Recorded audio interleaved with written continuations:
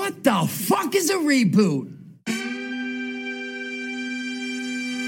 Drinking blunt, smoking powders, drinking blunt. That's what this kid does for fun. Pour some smoke into that cut. Drinking blunt, smoking powders, drinking blunt. That's what this kid does for fun. Pour some smoke into that cut. Light is beating. Hello and welcome back to Clerks Minute Reboot, the show where we're looking back at the 2019 Kevin Smith movie, and all about Reboot, 5 minutes at a time. I'm Blake.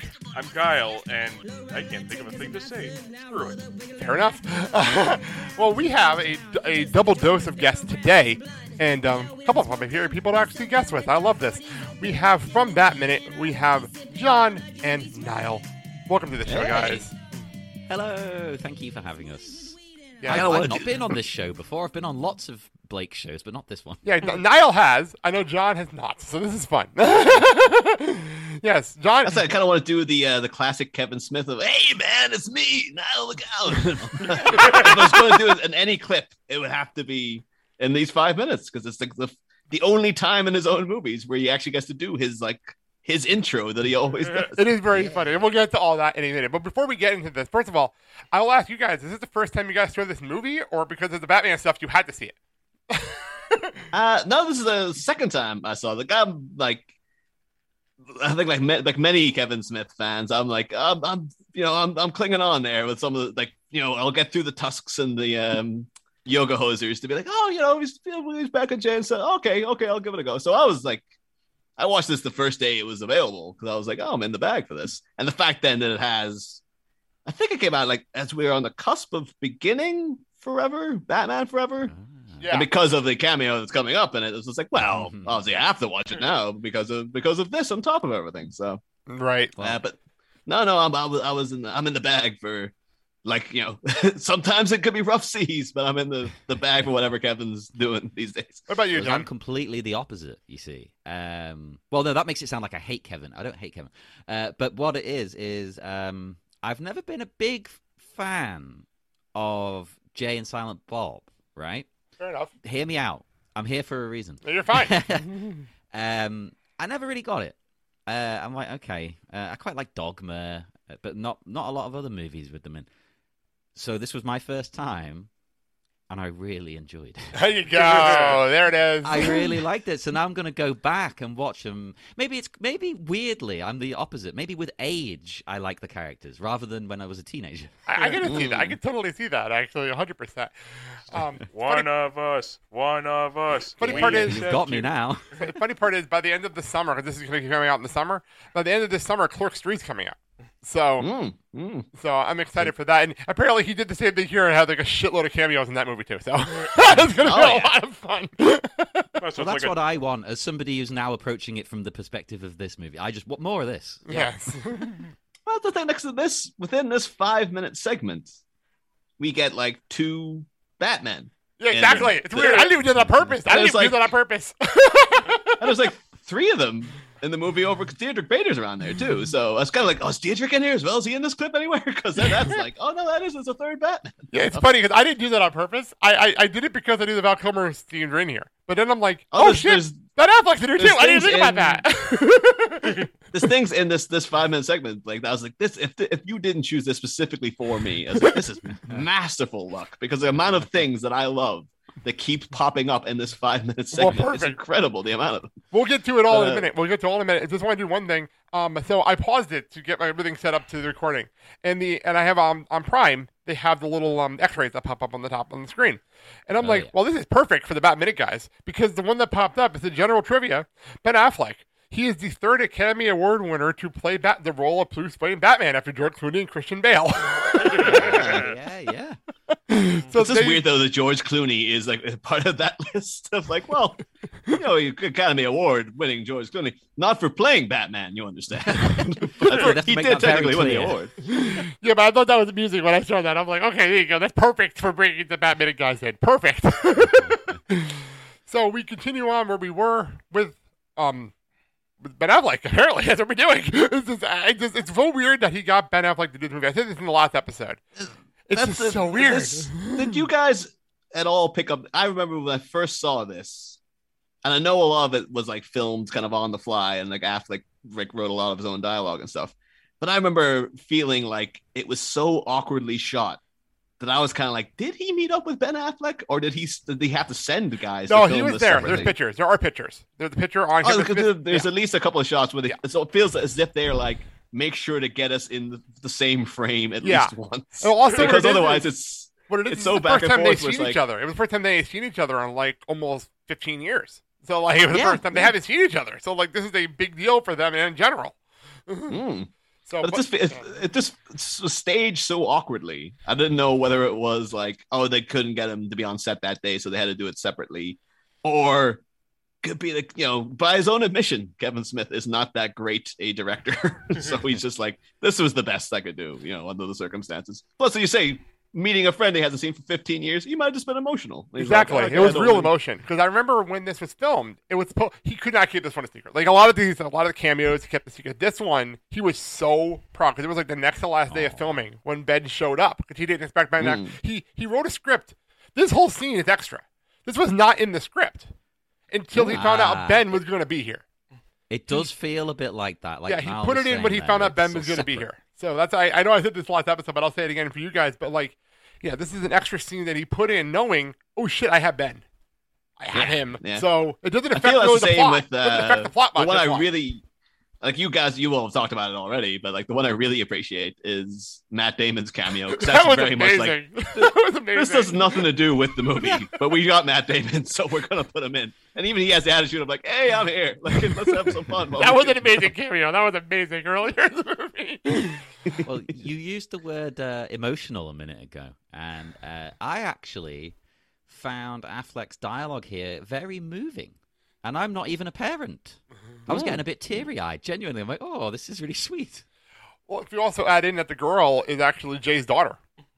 Yeah, I didn't realize that till afterwards, and I was, as I always do, Googling actors and things, and it just brought up, he's got a daughter.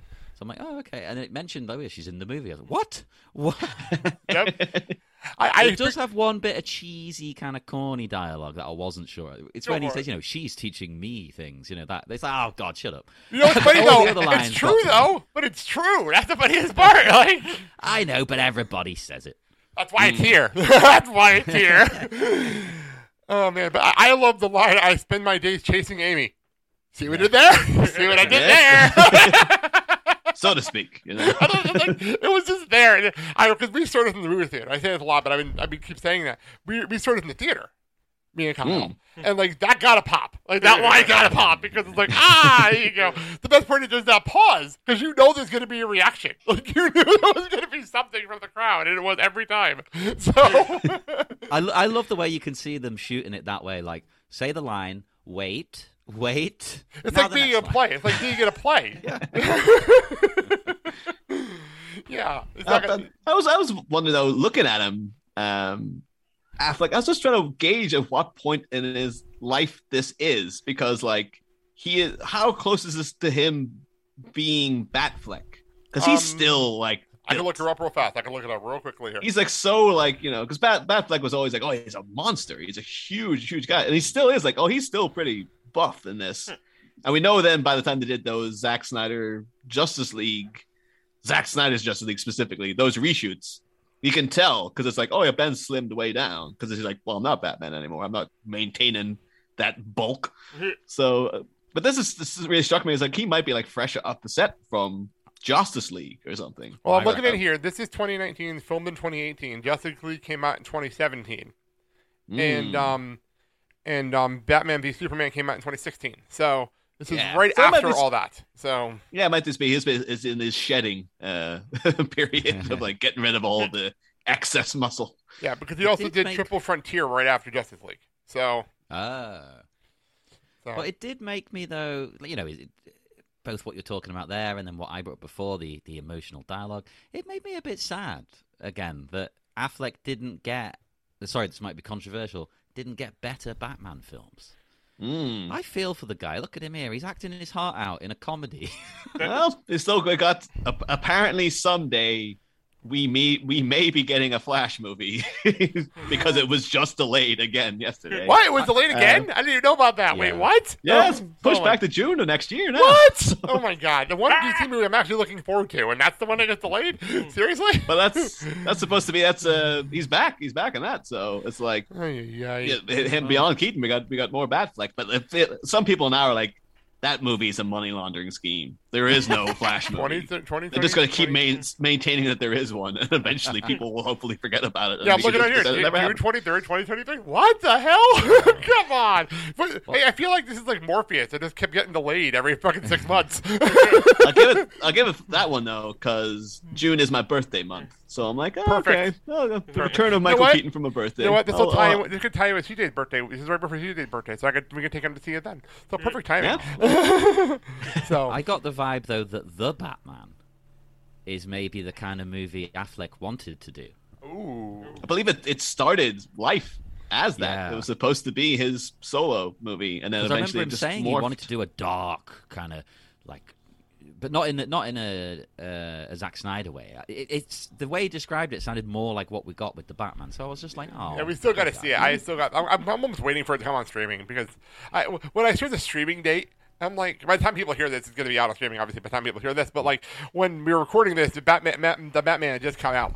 And I was just waiting for it to come on streaming. Because it's like, why spend all the money to go to a movie theater if it's going to be on streaming in a month? Like, what's the point? Like, what's the point? I'll just avoid spoilers. I'll listen to your guys' review after I see the movie. Like, I'll just wait. And it's not a big deal. I avoided Avengers spoilers for, like, all the Avengers movies until we saw it. So, like...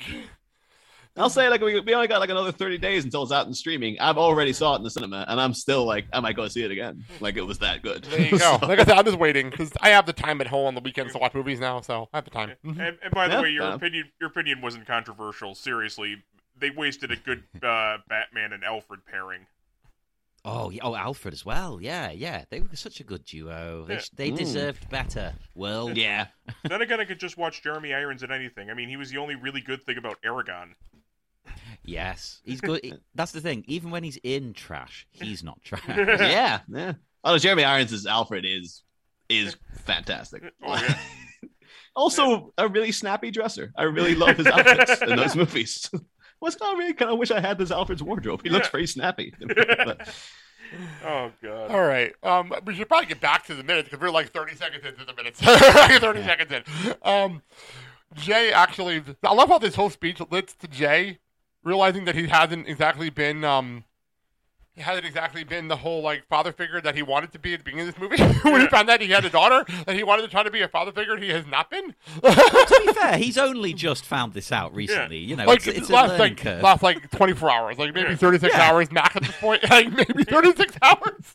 Cut him some slack. I've kind of lost track of the timeline at this point because they passed out for 18 hours. So I lost track of the timeline because it was like 18 hours between when they got drugged and did that whole method bed Redman scene, and then they woke up and dealt with the Nazis. So it's been about 18 hours there. So I lost my mind when I saw Chris Jericho. I know. I had no idea. I was just like, what? I had to pause the movie and like get up. Here's the funny part. So I'll be told the story. I'll tell the story to you because you're the wrestling guy. When we were in the theater, I didn't know about Jericho. I had no clue.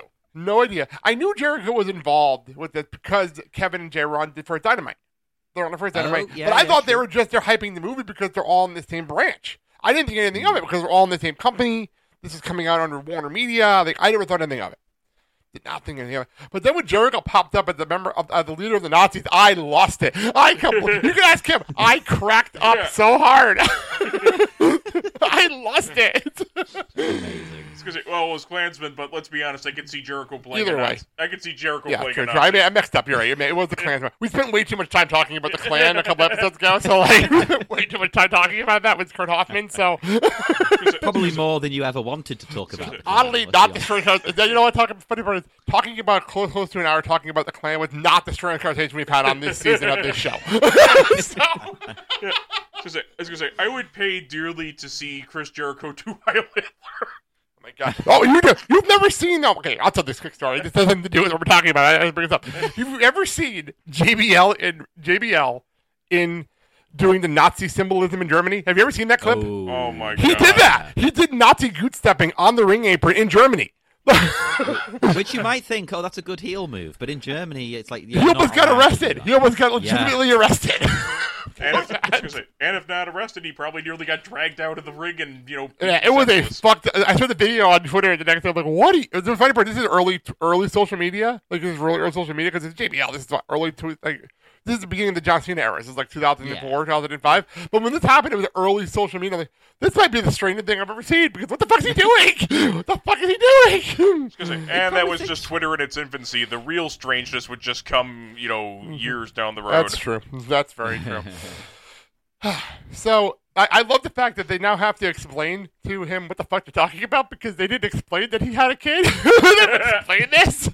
Like, it's such a weird conversation they have to have.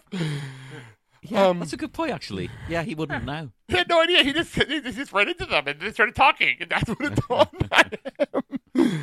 They've not been in any contact with these two guys, but that everything about like Chronic Con and the fact that he's there as well is just kind of like, did no one reach out to these two to be like, oh, by the way, you should know that like your images are essentially like the basis for an entire cult following. The fact that they showed up and he's just sort of like, oh, hey, Jason Bob, we're here. You should be like, oh, Christ, God, I meant to reach out to you years ago.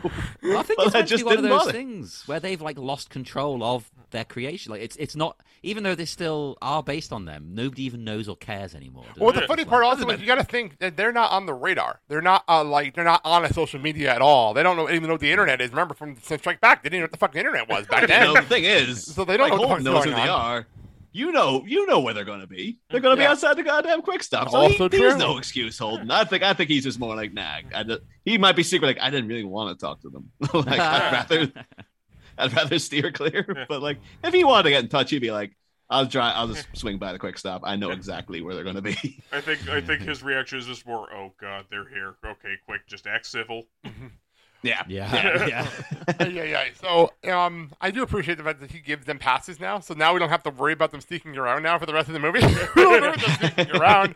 They can just be handed VIP passes and like, okay, cool. We're good. We're good. It is almost like they sat down and went, we need to come up with a way that they can just move around this place. It's getting stupid. I mean, now I also need to know, since this is the last minute scene, well, how are they going to do this if they didn't have this Ben Affleck scene? Like, how are they getting these passes? Like, 'cause it makes perfect sense. He gives them the way to get around.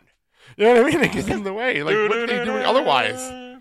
Like, So I would say maybe Millie would just do her patented sleeper hold thing on some people with passes. But then at the same time, you need her to like, when Jay gets the passes for all of them, it's her big moment of like, oh, this guy's actually, I actually like this guy. Like, she starts coming around to him and stuff. So it's very, very true.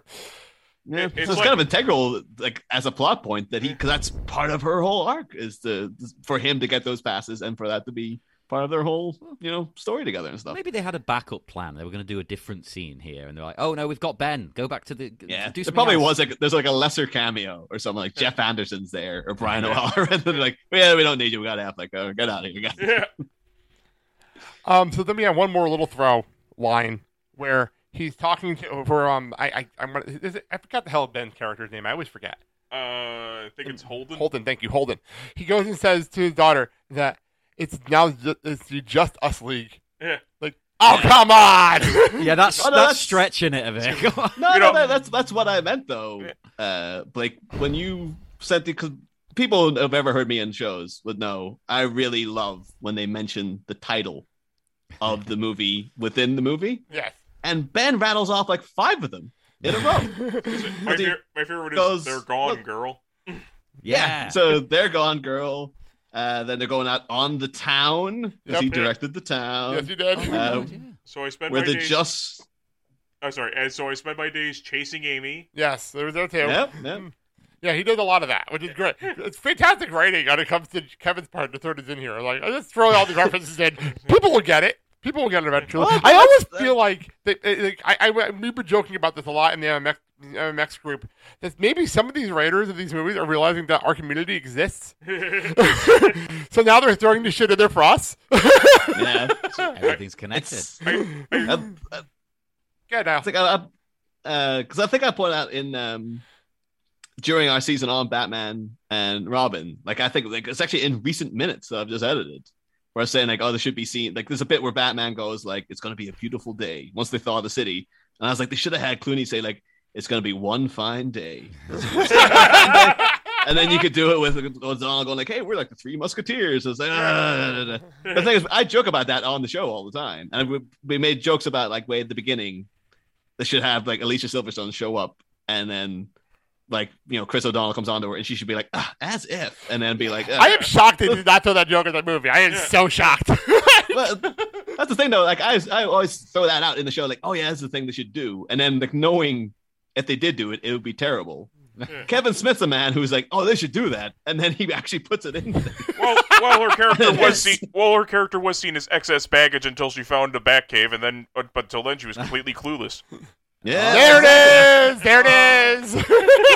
Like Kevin Smith's the guy who had that as if joke in Masters of the Universe. He has Alicia Silverstone's character say like, oh, as if. I am not and surprised. I was just like, oh, Kevin, man, it's so distracting. Don't do it now. What are you doing? No, see, I love all of these here, right? Gone Girl, all of that, but the Just Us League is really stretching the concept. The thing is, I couldn't get in Masters of the Universe. It's very distracting because it's a fantasy show, and you're like, oh, you took me out of the world, man. In this movie, perfect, because it's just like, oh, this is a bunch of friends having fun. Like we have no aspirations to make this like, you know, a high art or anything. It's more like, well, you know that's Ben Affleck, and you know that he's friends with Kevin Smith, and they haven't spoken to each other in a while, and you know like all the jokes of it and stuff. So it's perfect in this scenario. But when you enter it into like, if he was writing, you know, Game of Thrones or something, and he threw in a reference to be like, not now, man. You have to know when to dial it back a bit. But getting 5 titles of movies in a row, like for me personally, it's like, oh, I see this as an absolute win, quite frankly. Wow, Kevin Smith would have actually made Game of Thrones, you know, interesting to watch aside from the nudity. And the dragons. I want to see his interpretation of it. Why not? Okay, I know nothing about Game of Thrones. I've never watched it. I just know it from working at Potawatomi and seeing the slot machine, and I just know there's dragons and a bunch of hot chicks that were naked a lot. That's all I really know about the show. I know nothing about it other than that. Yeah. I mean, that sums it up. There was more nudity in one season than in Showgirls in 2 hours. John, comment. Someone listening to the Blinkers House Show would laugh at that joke. Would laugh at that. Although we didn't get the bonus of seeing Jesse Spano nude. True. No, that joke was literally there for someone listening to the Blinkers House Show like 2 months ago. There you go. And I have to say, the gold standard for this kind of joke where they keep dropping movie titles, they did a short called Thumb Wars, where they basically used a little process where they put the faces onto people's thumbs and used them as puppets there.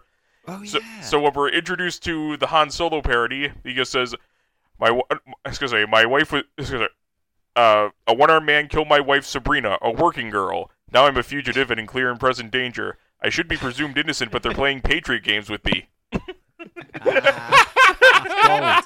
That's great. I like that. That was really funny. So now I'm trying to find like, I gotta throw in one myself. I was like, can I do anything with Mosquito Coast? I don't think anybody could. So I'm waiting for the next and the last round of Bat Minute and outros to be random movie puns, like movie title puns. Now the last. For 6 days and 7 nights, he's been frantic to get off the Mosquito Coast. What's the thing now? I think this season of Batman in all the outros, I think I've worked in most movie titles as well. You have. So it's time to go now. We're 120 minutes in, going like, oh, I don't know, man. Does anyone remember the Babysitter with Alicia Silverstone? Can I work that in something? You did. Then again, it's completely off topic, but I have to say this on the air because I never brought this up on a podcast. One of my favorite outros was the random Tarzan boy thing. I cracked up so hard at that. I was like, come on. I did not see it coming, and I'm at work, and I literally burst out into laughter. Extra good for you as a wrestling fan. Exactly. I mean, I'm upset to that. We were upset to that song anyway, but I heard that and I cracked up laughing. I'm like, oh, come on. Well, thank you for saying so, Blake. Yeah, that one made me laugh so hard. That's kind of what in doing that too. Because like, do people realize in the next minute there's going to be guys swinging around on vines? That's the only reason it's there. But a lot of people might have been like, oh, it's just randomly inserted with no method to the bad. It's like, no, there was an idea behind it. It was very vague, but it was there. It works though. It works, and it gives you a reason just to throw that in there. So we move on, and we have the girls getting. I love the fact that they took out one of the guys that's been annoying them about their badges this entire time. It cracked me up. But they reward them with the VIP passes, and they say, if you're not going to stop the reboot, we're at least going to watch the reboot. Fair enough. So this is where things. If this movie hadn't been meta enough, if this movie has not been meta enough as it is right now, this is where it hits a new level of meta. Like a new level. Because this has been a really meta movie. Probably the most meta movie we're ever going to review. Ever. And maybe Clerks 3 will top it, but this movie's been so ridiculously meta as it is. I was so happy to see her smash that guy's face down. True. Because he annoyed me. I know he's supposed to, but God, I wanted to shut him up myself. Again, though, bringing up things that I personally love, and like coincidentally coming into this 5-minute segment, did you recognize who that guy was, John? Because you know who that guy is. You've seen that guy before. He looks very, very familiar, but he annoyed me so much, all I could think about was punching him in the face. The thing is, he's lost loads of weight since you would have seen him. He was in Hannibal. He was Franklin. Oh! He was Hannibal Lecter's really annoying patient. He's like the fanboy. Yeah, who was in love with Hannibal, and then he had his own boyfriend then who was plotting to kill him. And he was the killer who cut open people's throats and then turned their vocal cords into like violin strings. Yeah, you could play. So you could play them. Like, throat. And then there's he has a great death because Hannibal kills the guy just like on a whim. And like his boyfriend is just like, I was really looking forward to killing him. Hannibal's like, yeah, I know you were. He just does it to be an asshole to him. I'll kill him before you can. Oh, I didn't recognize him at all because he's really good in Hannibal. I suppose you could say he's good here because he's annoying me and he's supposed to annoy me. Exactly. But, Like, sometimes the goal is to annoy. You know what I mean? I'll bring it back to wrestling. Sometimes the best heel, and I've had this conversation with Mandy all the time watching shows. I'll reference someone from NXT. You probably don't watch NXT, John, but I'll say it anyway. You're the character Grayson Waller. He is the biggest asshole next to MJF in wrestling. Next to MJF. But Mandy's like, he annoys me. I'm like, he's supposed to annoy you. Like, that's the point. He's supposed to annoy you. I see people saying that about MJF online. They're like, oh, why do you like him? He's so annoying. He's trash. He's supposed to be an asshole. You're meant to want to punch him in the face. That means he's doing his job. Exactly. And I suppose it's the same here. Although I will admit, now I know who it is, Niall. I'm a bit like, oh, yeah, okay, I like him. But I was just sat here the whole time thinking, I wish it was Jason Mantzoukas. But you want to punch his character, and that's the important part at the end of the day. That is the important part. The only way this could have added the icing to the cake would be if we found out he was related to Ted Underhill. Yeah. Oh, good call. Good call. Bringing it all the way back to the beginning. The actor is Dan Fogler because he's in a bunch of stuff. I know we talked about it. I think we talked about it a couple episodes ago. I think he was in the episode. A couple episodes ago. So he's in that really good Dimitri Martin movie, Taking Woodstock. This is about a guy who like opens up like lodging for all the people going to the Woodstock Festival. Really underrated movie. And then I was trying to think like why. Because it feels like a cameo, like Kevin Smith been like, oh yeah, this is like one of my buddies. I was like, did he ever make anything with Kevin Smith? I was like, the closest I could think of would be Fanboys, that like the Jay Baruchel, Kristen Bell guys breaking into Lucasfilm in 1998. Which you know what? He had them on Smodcast. It's like guaranteed all tied together. Yeah, he did an episode of Smodcast with the Fanboys guys, so that makes sense. Because I think something like Fanboys to me is like that's the most Kevin Smith movie that Kevin Smith never made. It seems exactly something up his wheelhouse. But then I find out like, oh, he was just on because the guy hosted like 1 billion podcasts. Yeah, I remember them being. I'm thinking about it. I'm thinking about it right now. I think they were on Smodcast back when he was doing a whole bunch. Because like when Scott Mosier left Smodcast to go do the Grinch, he had like a rotating cast of like celebrity guests and things like that. So that's what's going on there. So. Well, since we've seen the girls here, I just want to say, right, I was immediately obsessed with Millie, with Harley Quinn Smith. Yes. I've never actually seen her before, to my knowledge, at least. And I'd heard some people saying, "Oh, I don't like her. She's bad. She's not good at acting. She's only in movies because of her dad." You know? Oh yeah, because she got into Once Upon a Time in Hollywood because of her dad. Exactly. But let me say, maybe she just vibes with her dad or something. But it works here for me. It does. I think she's great. But she did this and Once Upon a Time in Hollywood at the same time. Yeah. And she did, and I Kevin have openly, seen it then because I've seen that. I yeah, didn't and Kevin realise openly she was- said he had nothing to do with that. That was all her. He didn't even know she was going to be in the movie. He found out when she was going to go film. He didn't know clue she did anything. So that was a big surprise to him.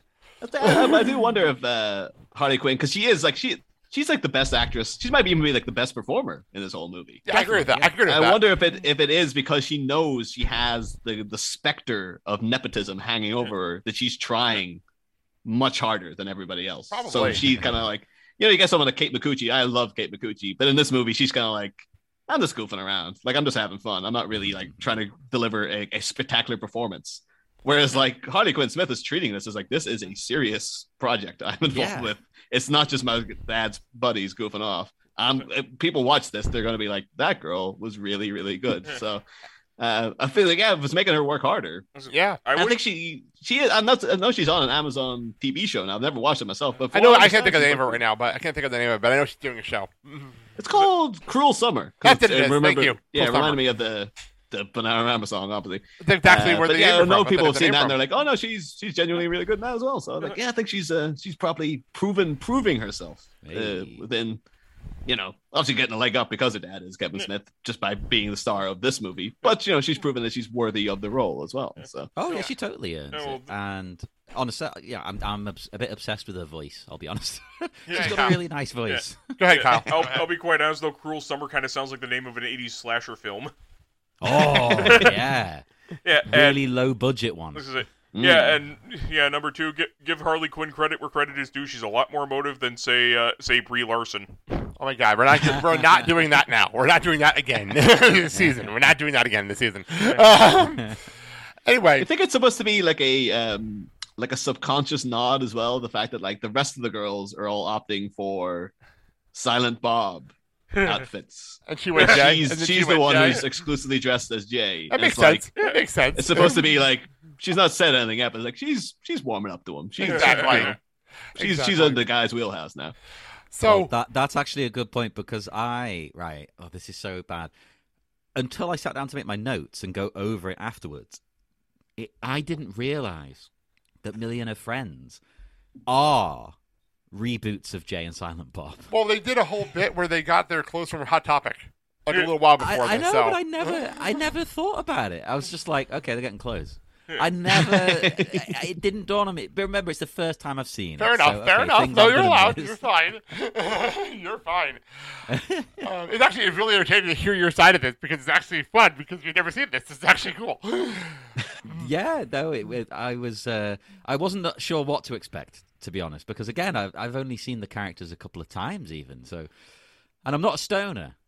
So I don't think there's anything wrong with that. It's just that it doesn't really agree with me. Fair enough. Yeah. So we sit down in this like amphitheater room, which I love this, by the way. I love this setup because it's very Hall H. It's very Hall H, which I like. Like you can tell Kevin just wanted to do a Hall H panel and not have an entire people leave it. Oh, you ever hear that story about him at Hall H? Where he followed up the announcement of like they did a whole big thing for Star Wars. He was right after the Star Wars panel. Yeah. And one of the Hall H's. And it was right I think it was right after Force Awakens. And they cleared out the room. Normally people stay for his panel. Well, they cleared the room out because they were promised a John Williams score at the lake. Concert at the lake. So Kevin walks into a room with like 10 people in it instead of the thousands that are usually there. He had a mental breakdown because it's like, this is the smallest audience I've ever had. Awkward. You kind of have to ask what's wrong with those 10 people as well. Like, John Williams is doing a pretty goddamn concert. I love Kevin.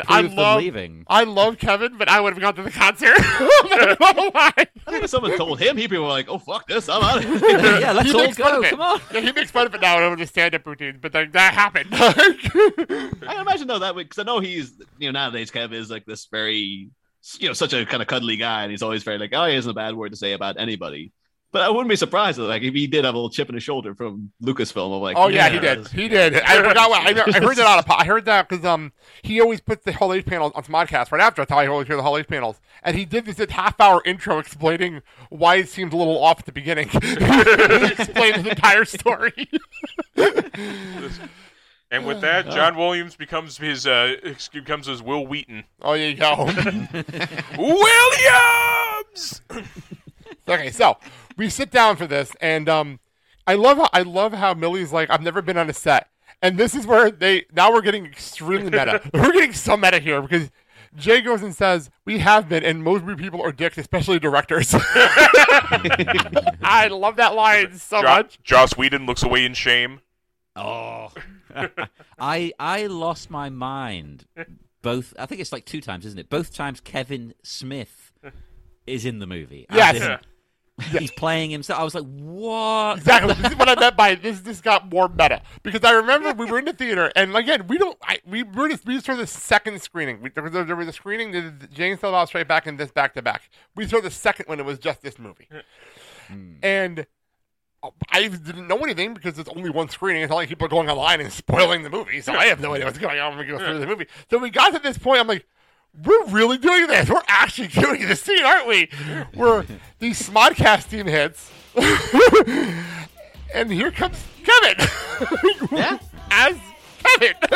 And he's doing, it's like he's playing up to he's got the jorts on. He's got I was trying to see, are those the Vans? Has he got Vans on as well? It's like, he's like, yeah, here is the persona, as Kevin Smith. Exactly. It's like Kevin a cartoon of himself. It really is funny. Oh, yeah. He comes out to this podcast theme, which made me laugh because I'm a huge fan of the show, so that cracked me up. And it's like one of the many times they threw like podcast references in here, so that would make me laugh. This is basically Kevin Smith's last action hero. Pretty much. As sure as this feels like, good call. That's a good call, actually. I like that. I like that one. I like that one a lot, I have actually. a question. Go for it. I have a question which you probably know the answer to. Go for it. And I think I know the answer. But he's here on stage and he's almost doing like a little bit of stand-up. Right. For the audience to warm them up. And it felt very real. Did he just do like a mini set for the actual extras and they filmed it? It wouldn't shock me if he did it all. It would not shock me whatsoever. Because this is what he does normally. This is how he intros his movies. We saw when we went to see Superhero Cartoon Movie. We saw Superhero Cartoon Movie. It was Superhero Cartoon Movie and then a Jay and Silent Bob Get Old podcast recording. So we got the whole night event. And they did an intro just like this to intro the movie.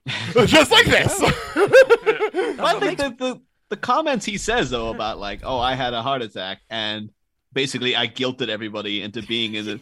That feels like he's just talking about this movie. The like, funny part is, that's on the soundtrack. That line is on the soundtrack. It's even funnier. It funny to sounds me. so real. It doesn't sound like lines he's written. That's exactly that's why Matt Damon's there. That's why Ben Affleck showed up. That's exactly what it is. So he's just like, I'm just telling you, I'm laying the cards out here. Like there ain't no lying going on. It's I guilted them. So awesome. Like I love that part of this because he's just honestly telling you how this movie got casted. Genius. And I've said it on several different podcasts here, and I'll say it again. As much as I like Super Groovy Cartoon Movie, the one thing I remember from that is the Jay and Silent Bob Get Old with Jason Mewes' obsession with the bronze fawns. Yes, that was his stuff. Yeah, that was funny. But then, so they don't get old as much as they used to because of the pandemic. Obviously, things happened. They couldn't do the show live, and it was one of those shows you can't do without an audience. You just can't do it. But the end of the old Get Old episodes that end with Jay picking people out of the audience and bringing them on the stage to play Let Us Fuck, which in reality is him doing air sex, made up air sex with like various things from the crowd, like not normal, just like obscure random shit from the crowd, and then they have to make it up into air sex stuff. It was so ridiculous. I've only heard it, and we saw it live. I always thought of my chair. I was laughing so fucking hard watching it live. There's pictures on my Facebook somewhere from this. It is so fucking ridiculous. Oh man. So anyway. Like Niall said, though, he did say, I got a whole bunch of people that were sad that I almost died, which is a great line. I'm sorry, that line cracks me up. Loved it.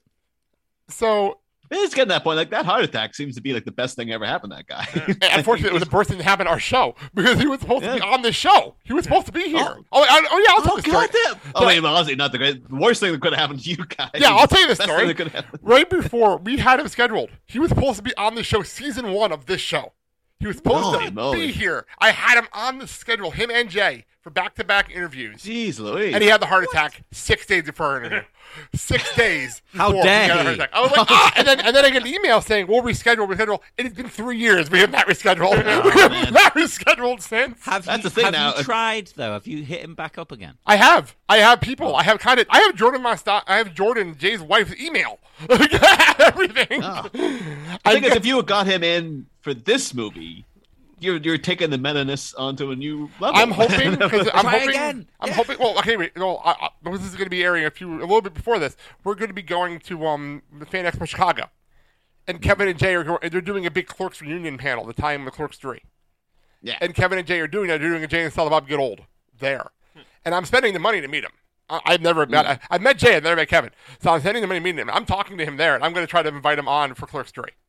Beyond the season, at least be between seasons, Niall, something like that. Niall, make a note. Let's get Kevin on our show first. You know what's funny? You'll probably have better luck because you're talking Batman and not himself. I think we have the thing we had to get Zach Galligan on, despite the Mogwai Minute guy, because we actually did speak to Zach Galligan at one point. That's and funny. now Kevin Smith too. Yes. So, anyway, I do love the line. I do love the fact that earlier in this movie we had them making fun of Kevin earlier in this movie. Now we have Harley. Also, just going straight up and saying, I hate this guy. He forces his kid into everything he makes. That was so good because, as someone who hasn't seen a lot of these movies, that's what I have heard. Basically, that's what I heard from people who don't like her, don't like him. Like, oh yeah, he just casts her all the time. So it's hilarious. She's making fun of that image people have of her. Genius. Yeah. Although again, to be fair to her, I don't know what you guys' opinions on Yoga Hosers was, but I found that a difficult movie to sit through. I'm not gonna lie. I'm not even gonna bullshit you. I still have not watched it all the way through. I've not been able to sit through it all the way through. Yeah. I'm kind of scared to watch this.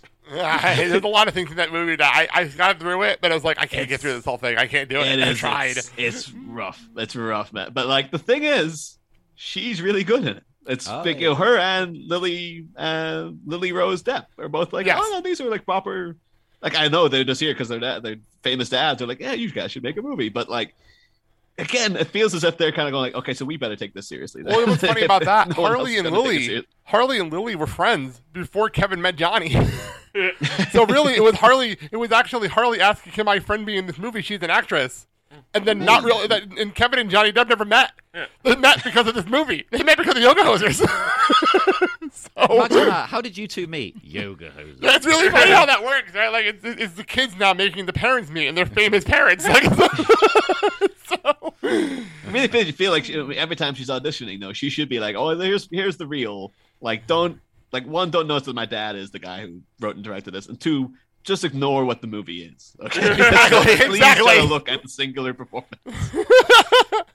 That's the trick of the reel, isn't it? The editing on it. Exactly.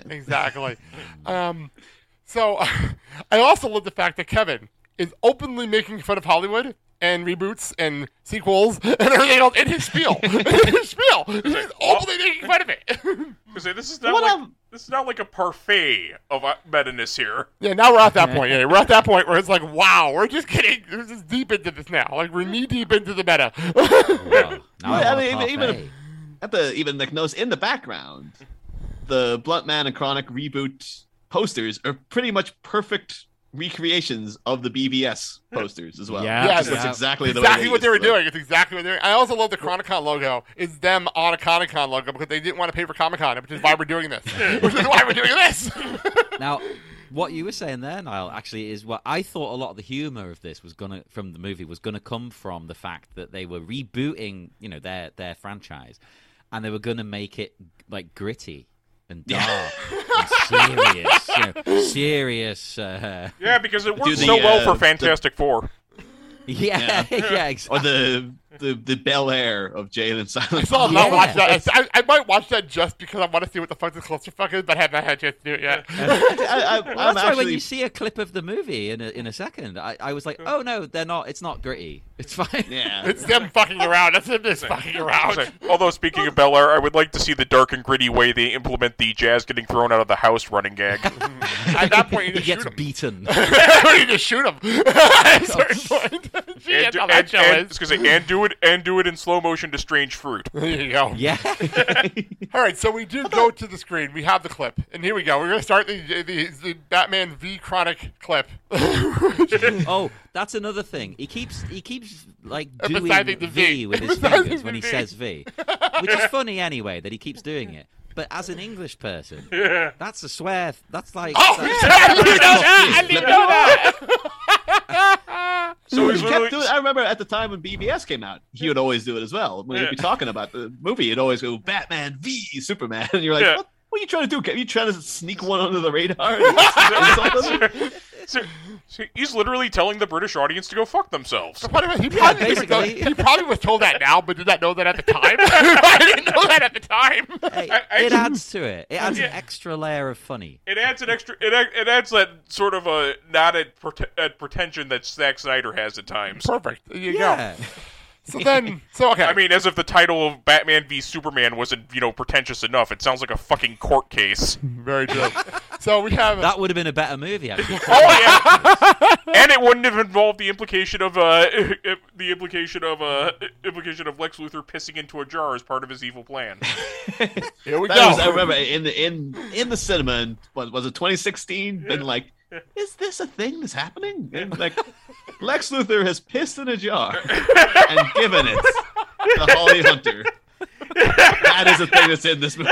Like, that was, I Why remember. not? I remember thinking that if this is part of your evil plan, it's time you rethought your life. There is somewhere. I have to find it. There's somewhere on the show. I have to find it. It's from 2016. I have to go back and find it. Kyle came on the show for 15 minutes that day just because he wanted to end up in the movie, and half of it had to do with that scene. Half of it had to do with that. and as I've said before, I'm kind of glad that I saw this with my dad at the bargain theaters, because if I paid full price for this, I would have felt profoundly ripped off. I will say though, before in talking about Superman stuff, I do, and this maybe I just didn't think because they're trying to stay so on the current Hollywood reboot trend in terms of spoofing. But like, being John, in particular, because we covered it quite extensively last year, Kevin Smith himself, he was part of, like, he did Superman Lives, which in the 90s, that was a reboot. I'm surprised there's not more like references to that in here. I think like, just because that was in an era, though, where there wasn't a, dare I call it, reboot culture. Yeah, but True. I feel like Kevin Smith's a guy who would quite happily, like, he always drops in little, like, well, I was joined universe stuff before Marvel was doing it, so Whoa. I almost feel like it would be him going like, well, not this, I was going to reboot Superman before anybody else, And that would have been the ultimate cameo. The person who was going to be his Superman. He got Nick Nicolas Cage in Cage? here. Nick Cage. Oh, that'd been something. Or Walken. Just Superman, anybody who was Superman involved. Lives, the movie with Nicolas Cage playing Superman and for some reason fighting a giant spider because John Peters wanted one in there somewhere. I wonder if he ever thought, like, could I get John Peters in? Like, in any of his movies. I'm going He's to like, plug "Can I something real work fast. with-" I'm going to plug something real fast. You guys obviously did the entire read-through of Spider-Man Live, which, by the way, is part of the MMX at-home block of shows you put up. Like a bunch of Yes, stuff. yes. I have the And we video. did- I have the video from the MMX YouTube page. I'm going to put the link up in the bottom so people can watch it. It is hilarious. I really, really enjoyed that show because I listened to it at work, and it got me through a morning shift. I really had fun with that. So I just want to throw that out there to plug. Oh, thanks. We also did the script read-through, and also me and John just solo, together. We did a whole analysis of the documentary they made. Like, we got deep into the weeds on Superman. Yeah, it really did. So I just wanted to plug that real fast because it was a lot of fun to listen to that. Like that was really entertaining. So part of me was still like, oh, he's tackling Superman stuff here. Kevin, you've got an infamous story about Superman, man. You could work that in here somewhere. But like, I mean, like every second of this movie is layered with in-jokes and metatextualness. Maybe he's like, the dam will burst if I go back to that. Well, this is too much. Too much. So I have it paused on the video when we cut to the screen. We cut to the movie. This set is so ridiculous. Like this set they built for this is so ridiculous. There's so many ridiculous screens and lights and like it's so stupid. Like it's so dumb. It looks like a bigger budgeted version of a set from the old Doctor Who. I was gonna say it feels like this. Yeah. It feels like what they tried to do for like the Batman Forever. But like the more 60s Batman, and combine the two, and you have this. Hey, you know what? As someone who's doing the Joel Schumacher movies, well, as of recording, we're still in one. I thought it did look like a bit Batman Forever. That's what I'm looking at. I'm thinking Batman Forever with a little bit of like cheese from the 60s. Like I think it feels like. Which would basically describe Batman and Robin. Which Yeah. I have to admit, watching it back to be on their show. It's a much better movie than I thought. It's much better. Like it's funnier. When you don't take it seriously, don't take it so seriously, it's a lot of fun. What Batman and Robin? Yeah, it's so much more fun now. now. Like, it was so much fun. I will Just honestly. have a couple of beers, put it on. There you go. It's fun. Yeah, 'Cause- so, and like, I- when and I- we did like a whole season of that show, not one person came in going like, you know what? Fuck this, like angrily ranting about it. Everyone seemed to have been like, you know what? Even the people who didn't like it were like, I think it's because a lot of people it saw is what it Batman is. versus Superman before that and figured, you Plus, know, I also, true. I Yeah. think we all got older. I think we all got older. I think that's what happened. We all got Yeah, older. when you get older, you stop giving a damn. You're like, Yeah. "Oh, Yeah. whatever." If we had recorded that season in like 2003, I wonder what to be. And also, keep in mind, there was the 60s Batman is now on, like, MeTV. So, like, during the pandemic, people were watching it. So, like, I think everyone got back to the cheese. So, like... I will always defend Arnold Schwarzenegger in that movie. I mean, say what you will about the ice puns, but I love how he handles the quieter moments. I give Arnold Schwarzenegger so much credit for that movie because he knows the kind of movie he's in. He knew what kind of movie he was in. Like, And he was just having fun. Exactly. That's why because what was I got the hockey team from Hell scene with you guys, and like rewatching that, like he's having a fucking blast. Like, he's having so much fun. My favorite scene in that entire movie is him leading his minions in I'm Mr. Snow Miser while they're freezing their asses off, and he's wearing, you know, like the blue robe and the little polar bear slippers. Exactly. That's so He's funny. Like, come on, sing. Okay. It's a bit like, though, you know, you said about how, you know, he's just having fun. He knows what movie he's in. It's like the people in this. Exactly. You know they can technically act better than they're doing, but they don't. This is fun. They're having a good time. You know, speaking of which, of course, Melissa Benoist. Yes. Oh my God. Struts onto the... I'm going to throw out there right now my love for Melissa Benoist. I love her so much, and the funny part is I love her back from Glee. Like I was a big Glee person, and I did not know her obviously until she was on Glee, and I'm like, oh my God, she is so fucking cute. She is so cute. What has she been in? I recognize her face, but I didn't recognize her. Oh, she's Supergirl. She's, Supergirl. the television Supergirl. That's why. 'cause yeah, I've she's only seen Supergirl. occasional episodes. Well, of the thing that with 'cause I'm not Supergirl cool. for me is I watched it because of her. Actually, Supergirl was the first show of the Arrowverse that I watched because it wasn't in the Arrowverse; it was on CBS when it What's started. the most interesting looking one? It was her though. It was also her, so I watched it for her. And then Grant Gustin did a crossover, and that got me to watch The Flash, and then we go from there.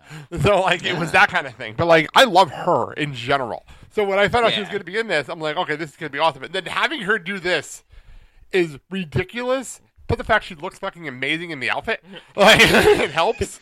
Like damn. Even now knowing, like later on, even since this movie's come out now, her husband is Kevin Smith's He-Man. Yes. Like, that's like it's going on and on now. Like the sort of like little incestuous relationships going on throughout these things. At the same time, though, again, not bad. He was really good in that show. Also, side note, that show is great as well, and people shouldn't be dumping on it the way. I have not watched it yet, but I've heard great things. I've heard things about it from people that aren't being assholes. Like, it seems to be people who wanted to hate it, and Exactly. the people who were like open to it all really enjoyed it. From what I understand, I'm a kid who grew up with He-Man, and I watched it and I enjoyed it. Yeah, it's probably one of the most.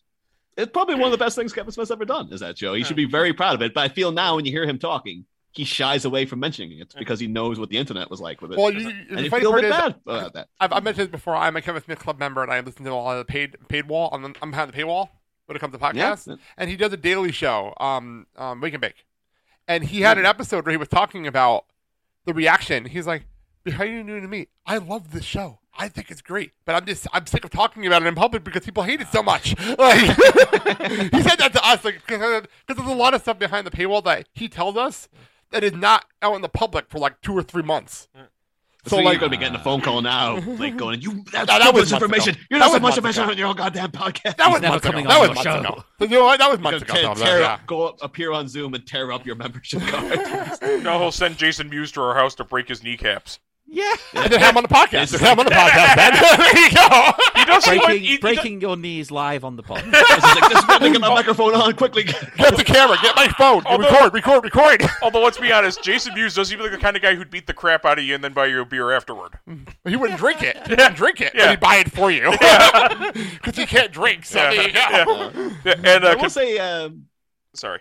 Go ahead. the other thing you might know, Melissa Benoist from John, is like the thing you definitely have seen. To me as well, she still is kind of it's Whiplash lady. Like she was pretty much the only female character in Whiplash. Like everyone thinks about J.K. Simmons, Miles Teller. It is pretty much a 2-for movie. Like it's just those guys most of the time. But she is to me, like when she was announced as Supergirl, I was like, oh, Whiplash lady, I like her. And then yeah. I will say something about Supergirl. tuned I will in say to something watch about Supergirl. the.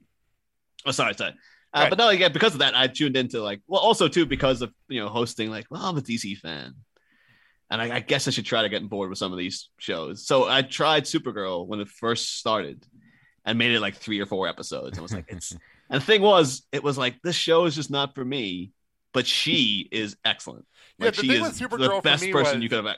I loved the show when it first started. Like I loved it, and then they had the crossovers, and then what happened was near the last couple of seasons, they just got too real. They got way too real. They started talking about immigration issues and all that kind of stuff. And I'm like, I don't want to watch this for that.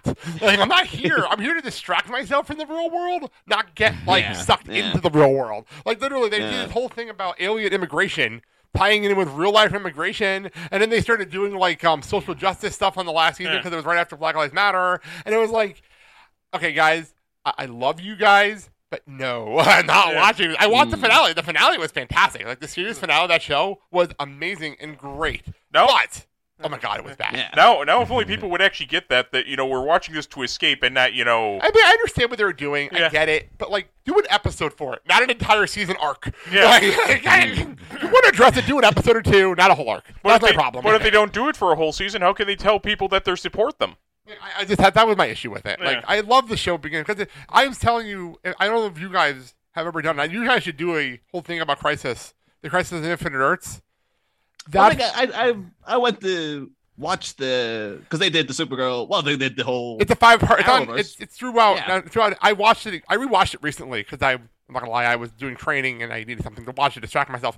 So I rewatched the entire 5-part thing. I'm like, this is such great TV. It's just great television. If you're out of context, it's just great television. Oh, even if you haven't been watching. Exactly. Out of context. But they explain stuff. They explain things to the point where I'm like, wow, people can watch this and not know what's going on and still enjoy themselves. You know what I mean? Like, it's great. Unlike comics for the past few decades. Yeah. I think I only tuned in with the promise of Robert Wool being in it. That's the only bit I watched. And Kevin Conroy. And then I was just like, oh, it's just that one bit. Oh. And then my major takeaway from it was like, oh, that was a damn shame of damn waste of Robert Wool you got going on. Oh, please tell me he played his character from Batman '89. Oh yeah, that's what I was there for. I was like, we I'm also here to had see. Burt Ward. Burt Ward was in the show too. Burt Ward was a part of it too. I was here to see the return of Alexander Knox. It's like 5-second cameo. I was like, what? Come on. He Knox actually got the one non-Batman moment of awesome in that movie with him driving away the Joker's thugs with a bat and getting him to let go of one of the balloons. Oh god, I loved that scene. But yeah, I will. But then my big takeaway from having not seen any of those shows in a long, long time was like, oh yeah, so that was a race to Robert Will. Melissa Benoist is still like the best actor that got working in these shows because she was just like better than everybody else on screen. What I appreciated about Crisis, and I'll say this here because she's in it and she's amazing in it, is that they did a great job. And like it was part 2 of this big crossover event they did the year before, but you didn't have to watch that crossover event to understand what was going on in this crossover event. Like I appreciate it. Like, they explained it. They explained it. Again, like I said, unlike comics for the past few decades. Yeah, because they did an Elseworld storyline. They did a whole Elseworld storyline, but it tied in with Crisis. So it was like, there you go. It all tied in, but they explained why. They explained why it tied in. So that was cool. Like, that was well done. But anyway, back to this. Over the top. Yes. Over the top. Melissa Benoist screaming Bluntman, which sorry, that's hysterical. Just the way he does it. It's so funny. But okay, my point is, this is supposed to be a part of the movie, right? He claims it's a part of the movie. This feels like more like a trailer than an actual scene from the movie. Oh, no. The Benoist is basically one of the sounds that they make when they fight. Oh, Benoist. Benoist? This feels more like a trailer than an actual scene. Benoist. So, but I did It's not. kind of like Yeah. it's kind of. I felt it's kind of like getting halfway to being like, "Hey kids, it's Mark Hamill." It's just by putting up like, "Hey, it's Benoist," Yeah. You might as well have "Hey kids" written above it. But then we have Kilmer, which was the main reason I wrote down for you guys. I'm like, you guys gotta come out here and talk about this. You have to. See, I had no idea he was in this, and when I saw him, I lost my mind. Because not only is it genius because of the whole Batman thing, but he's kind of making fun of himself and finding humor in the darkness, because he can't speak. Right. And it also ties in with the whole Silent Bob doing emojis thing during this entire movie. I feel like this is the payoff to that joke right here. It's the payoff. Although it was all although kind with of the done. Sorry. Go ahead, Kyle. Go. You go. With the long hair, he kind of reminds me of Nick Nolte in that mugshot. Oh. I think this was all kind of done like a little on the fly, wasn't it? Like I remember hearing Kevin Smith talking about this, and I think he was just in general talks with like he was just talking to Val Kilmer, and he was just like, "Oh man, I'd really love to work with you." And Kilmer was like, "Oh yeah, me too." He's like, "You should come and be in this reboot movie I'm doing." And then Val was just like, "I'd love to, but the thing is, I can't really talk anymore." And it was one of those moments of like, "But get this, like exactly, exactly." Yeah. My favorite part is though they do that joke, but the reaction from Millie is like, "Wait a minute, wait a second. This guy next to me, this old guy next to me, been doing this the entire time I've been with him." And it's then that the thrusters slowly begin to fire. Yeah, it was really funny. Her reaction was brilliant. Like, wait a minute, wait. Well, I loved that whole phone thing throughout the whole movie. Yeah. The way it would take seemingly longer each time I know, just to do one emoji. I said earlier the amount of taps he's putting in is basically him trying to make the emoji as large as possible. Yeah, it's so funny, but it's so over the top. But I love the fact they paid it off here. Like it works so perfectly. I love It was already I good, and now wonder- it's better. I was wondering who the Foley person was, though. Someone has to. I love the sound effect of it.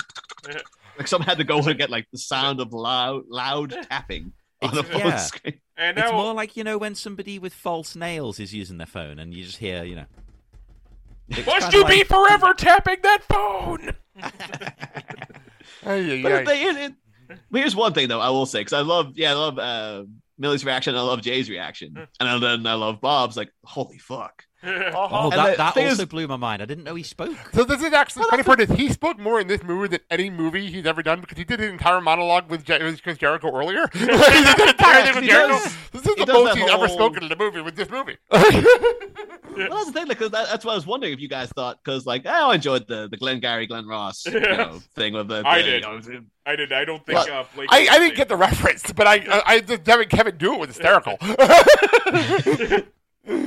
But like I was thinking, though, wouldn't it have been? I wonder if that again. Was that like? This feels like this should be the only thing he says the whole movie. Should be holy fuck. That would be the to payoff. something, yeah. Yeah, but I think it's but funnier then- that he does that entire spiel earlier. I think it's actually funnier because it came out of nowhere. It came out of nowhere earlier. I mean, they already did that whole sort of thing with Clerks 2, where the only thing he says is, "I got nothing." I got nothing. Yeah, that's his only line in Clerks too. Yeah. That's literally his only line. It feels like you could have switched it though. You could have had, because I could have met. Well, that's the thing with Jay, be the type to watch Glengarry Glen Ross. No, he wouldn't be. Exactly. gauge, He wouldn't get the that whole reference. He wouldn't spiel. get a reference. No, it would never work. Exactly. Bob would be the person that would spend the time to watch that movie. I just wonder if there's a way you could have had Bob be the one to rescue the girls, and then Jay be the one to destroy. But then Jay would be too much of an idiot. He couldn't. Exactly. pull that off, I don't Plus, think it so, actually makes more sense for Jay to rescue Millie. It makes more sense. Yeah. Like, it does fit things better, Yeah, but at the same time, I'm still like, well, but would have taken it if they could have reworked it just so the only words he says are "holy fuck"? I don't know. I'm torn on it. It's like it feels like that's a much cleaner thing to have him just be like he only says 2 words the whole movie. Yeah, I would personally pick one gag or the other. Have the big spiel with the clan, or have this. Yeah, What's funny yeah. part is that I'm not thinking about it now because we've done obviously did Clerks too. This is, I think, combined, he speaks more in this movie than those 2 movies. Like combined, Silent Bob speaks more in this movie. So I think he kind of speaks more than in any other Viewers universe. I think movie. you're right. I'm just thinking for the movies we've covered. This is definitely the most we've spoken in the movie. The closest You he can't co- shut the guy up. Sorry, the closest he comes to this is basically the monologue in Chasing Amy. Yes, that's true. Very good call. Very good call. Very good call. That's the thing though, because he always has. I kind of noticed it more in this movie because Jay is in such a existential crisis. Right. I did find it quite strange that like Bob is like the most sage, wise guy in New Jersey. Apparently, he always has like had good advice for Dante at the end of Clerks, had great advice for Holden, et cetera, et cetera. It's always He's one. best friends with Jay. Does he not have something to say to him about that? Jay's a lost cause, man. Well, the funny It part could is be they that he's communicate in trying to silence. speak to him. If they communicate in silence, that's the best part with the two of them. They're so close they don't have to communicate. Yeah. I always got a slight vibe that there was like off screen Bob was talking to Jay all the time. It's just then in public, you never really saw him say much. But I guess as the franchise has gone on, it seems, and they work in the whole emoji jokes and stuff, it's more like, no, it's just it's the bit that he never actually speaks. It's the and gimmick. these two are just It's the gimmick. Well, speaking of emojis as well, because we said Kilmer does the emoji himself. I am totally in my real life stealing the V emoji to mean like fight. That's going to be my new thing. And we're not mentioning the gag where they pretty much make the title thing in here. Basically. Oh yeah, I'm about to get to that. Literally about to get to it. It's I want to be blunt, man. I liked you better when you were silent, Bob. Again, though, terrible jokes. Yeah. She sells them really well. Exactly. Coming from her, it We'll works. take it. Yeah, coming from her, it works. I'm not sure why, but it does. We'll say too. Actually, we, for the most part, in our season of Batman Forever, we gave Kilmer a lot of guff because he's not, he had his moments in Batman Forever, but it's like he's not the greatest performance in that movie. It's not the best Batman by any stretch of the imagination. I came away liking Val still, but yeah, you're right. But I will say, subtle face acting he's doing when the intensity with which he's typing into that phone made me laugh because he's got a proper subtly extremely angry face going on. And I kind of thought that's almost more acting than he was doing in Batman Forever. He looks like the standard Twitter user. Oh, yes. He's embodying all of them. Speaking of face acting, watching Kevin as Bob react to the ridiculous lameness of that Silent Bob line is amazing to me. It's so funny. Like, the only way that could have been better is if he had face palmed. True, but it was just because the reaction, like, they said my name. Senpai noticed me. And then you got, like John said, there is the V for fighting, which is hysterical. So funny. I do wonder though, is this going to be, because I know DC they're doing a multiverse movie because they're having this Flash movie that apparently at some point, some year, will eventually come out. But I don't know. This might well be the closest we ever get seeing Kilmer. I can't imagine Kilmer donning the cowl. No. This might be it. Yeah. Probably the closest we're going to get. Ironically, it will be the fifth movie is the closest you get to Val Kilmer and Batman again. Yeah. So, by the way, there's something really funny about Melissa Benoist yelling, "I'm ready to blast your ass." That might just be one of those so ridiculous. And kick you in the hater tots. Tying it back again. Bringing hater tots back again. Like, why do we keep bringing hater tots up? Keep doing this. That is a weird running gag, I'll be honest. It was funny, the idea that he was making them in his cab. Like, okay, yeah, it's so ridiculous. It pays off here, because the funny part is that Jay's reaction is it does mean nothing. It does mean different things to different people. And the odd thing is, in the past few minutes, we've gotten a more fleshed out reason for two superheroes fighting than we did in the entirety of Batman versus Superman. Yeah, basically, because that movie was just I guess they got to fight at some point. Okay, so and then we write ourselves into a corner, and then we get Save Martha.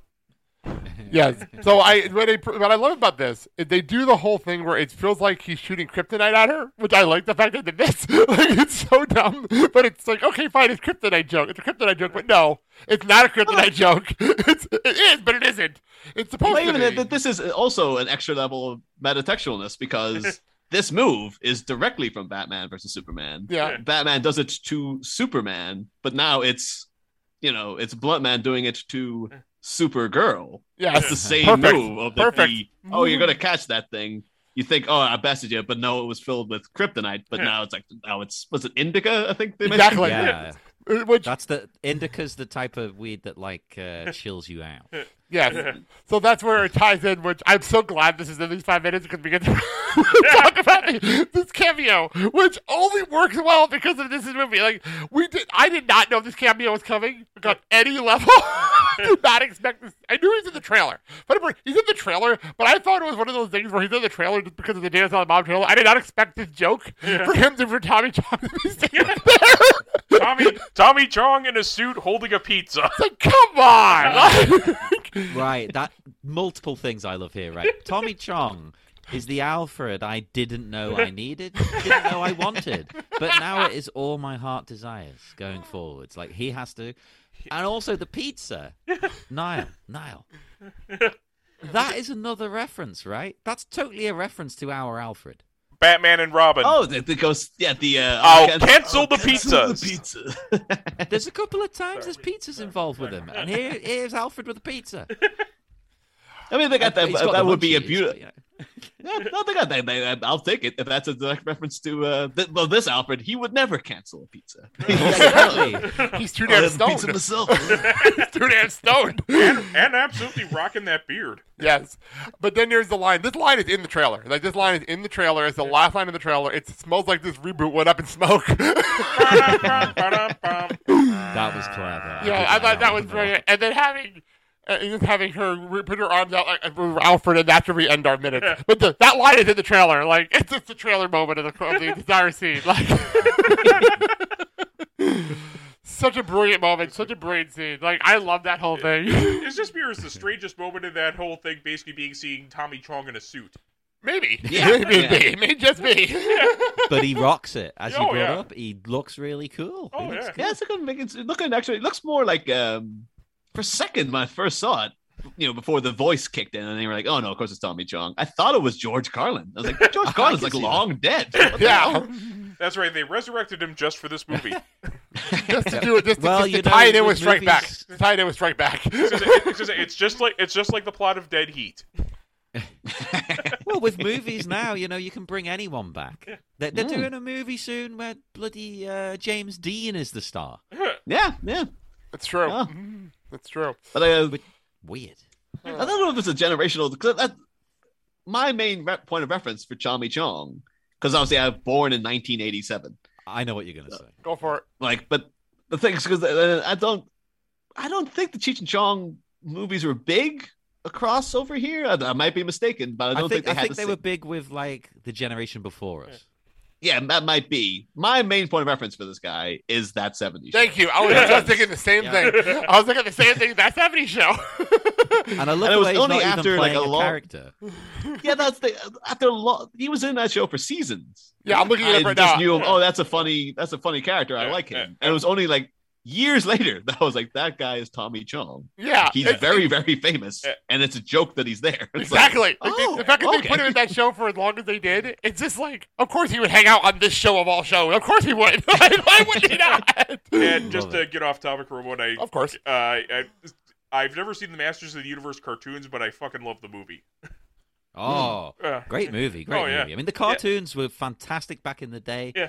but I won't say they are fantastic because I imagine they don't hold up. Yeah. No, they don't. But yeah, my nephew and I watched the movie when he was five there, and he had me keep rewinding the post-credit stinger because he loved it of Skeletor popping up from the water going, "I'll be back." Hey. Yeah. It's just waiting though. It's like, it's been 35 years, but any day now. By the way, He so I told just, us he'd be back, Niall. He'll be back. I just looked it up. Tommy Chong on that 70s show. Playing Leo on that 70s show. He's a guest for seasons 2 and 3. He's a regular for season 4.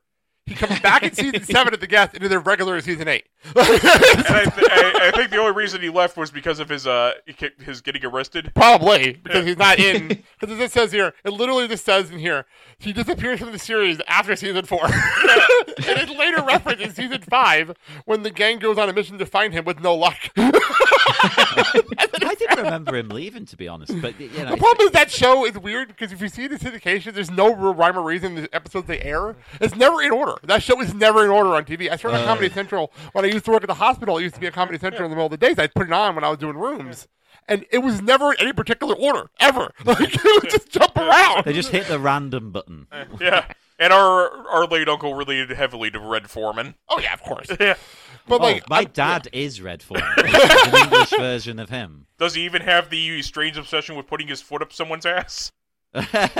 Yeah, basically. That's the weird thing, though. As a kid, when I was, I guess it was 97, 98 when that 70 show started. Yes. So like, I would have been like, 10, 11. So didn't know who Tommy Chong was when he showed up. But as soon as Red Foreman showed up, I was like, that's the guy from RoboCop. And every time afterwards, I was like, hey, that's Clarence Boddicker. I get the joke here because he played a friggin' ruthless psychopath in a really famous movie, and now he's the hard-ass dad. That makes total sense. By the way, I just better make a note with that 70 show. How the hell did this show, that was 8 seasons long, only cover like 3 years? Like 3 years. Because the show starts set in 1976. They do a Christmas episode, a New Year's episode. They go to 77. The show ends on New Year's Eve 79. 6 years later. It's like the summer in Phineas and Ferb. Like the summer in Phineas and Ferb never ends for like 6 years. Why wasn't each season just a year of the decade? Because I don't think they expected the show to go on as long as it did. I don't think they expected the show to go on as long. So then they're like 1979 lasted like 4 years. You don't want to wait till like season 7 to cover Star Wars being a thing. That's true. They gotta bring that up like in 77. So, but I wonder now if they'll do the same thing with that 90s show reboot, where it's going to be like 1991. All right, just in case it's 1991. That's what we're starting. Exactly. You know what's funny is that sounds so stupid, but I'll end up watching that reboot because of the fact that they have some people coming back for it. Like, I'll watch it. Yeah. Because I think they got the Red coming back. Exactly, Like, Red and Kitty. The two of them are coming back. So like, because of them, I'll watch it. You know what I mean? Yeah. Well, let's see. With 1991, so we'll have plenty of jokes about Hudson Hawk bombing at the box office. which people like us will love, but the general public will be like, Hudson Hawk? What? Exactly. There'll be so many references. That Twitter will be like, what the fuck are they talking about? What the fuck are they talking about in this damn show? It can't be as bad as the 80s show, though. It can't be as bad as the 80s show was. That was terrible. And I'm sorry, Hudson Hawk is my favorite movie. We know that. Everybody knows that. You know what? I watched that 80s show once when it was so first bad. It was so bad. But I think I liked it, but I haven't seen it since it was on. And I think I was a sucker just because there was a punk in it. Fair enough. So I wanted her hairdo. Yeah, I think I just remember it was one of those things. I remember it was on in the slot of that 70s show on Irish TV for like 2 weeks, and then it just disappeared from schedules. Nobody watched it. Like, Nobody was watching it. That's what happened. Yeah, I know in America, people. There was one of those weird shows where they filmed like 10 episodes, but after like the third episode, they canceled it because nobody was watching it. No one watched it. But the fact that they bothered to import it over to Ireland or to export it over to Ireland, to be like, "Yep, just get it over there. It's clearly going to dominate the market." And they're like, "Now." By the way, I think if they redid it now, right, 80s nostalgia, I think is even bigger than ever. That's true, actually. Pull it off. It's very true, actually. By the way, I do want to make a note. I just read apparently Topher Grace and Mila Kunis and Ashton Kutcher look like they're in negotiations to be on the show. I was about to ask, does anyone think I just looked it up. I just looked it up. The only person, obviously, that they're not going to be able to talk to is Danny Masterson because he's dealing with legal issues. Everyone else is talking to. You know, to put it lightly. Yeah. Well, I'm just reading Wikipedia. Wikipedia says that. So. The big question being, is Tommy Chong in talks? That part I don't know. Tying us right back to the movie. I think Tommy Chong is immortal. I think it's all the weed. Well, there was a joke. This is probably going to be dated now in this episode, and hopefully it's dated by the time this episode is. Trust me, if this joke is still funny when this episode airs, there's a lot of issues in this country. But there's a meme that went out because of the gas prices skyrocketing in the U.S. That went out, and it was like, we're this high, and two of the people in there were Tommy Chong and Snoop Dogg. It was like Willie Nelson's in the picture. Like, it was a ridiculous joke. So then I was like, I sent it to Sal, and I'm like, the only thing missing here is like Rob Van Dam, Randy Orton, and Riddle. That's your version. Make it. And Kevin Smith. No, but tying in like during NXT when I got to meet him. So that's I was in wrestling mode when it happened. Actually, you know what you've got to do to help promote this show? Oh, good call. Make a Jay and Silent Bob one. Perfect. Yes. It all ties together. So and make it a sticker. On that note, let's actually wrap things up because this is the long. Funny part is we went really long with Bentley Michaels and he was on the show and he's like, "This is gonna be the longest episode." Like Niall and John haven't been on yet. I could go for another 2 hours if you want. No, I don't. No, I do have things coming out in the real world. Before you wrap things up, though, I just want to give a shout out to. I just love the deliveries of Benoist looking at Alfred and being like, "Alfred," like so happy to see him, and then him just delivering it in his classic Tommy Chong, like, "Hey, man." The idea of Alfred, of all people, been like, "Hey, yeah, it's me." Stoner Alfred. It's the best thing in the world. I love it. It kind of gives the vibe like he doesn't show up that often. Like he's like, "Oh yeah, that was your butler, man." Well, he's asleep, you know. It's even funnier if you imagine Michael Gow saying this. Yeah. Hey, man.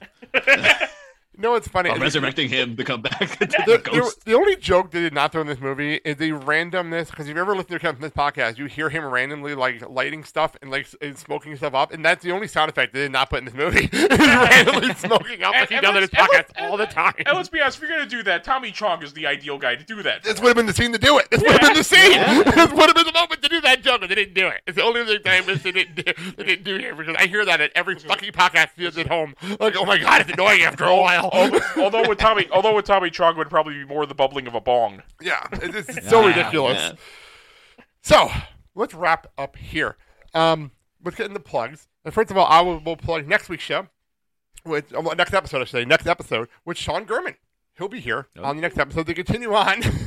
And when I send him the minutes, he's like, "Oh, this is gonna be fun. It's gonna be fun."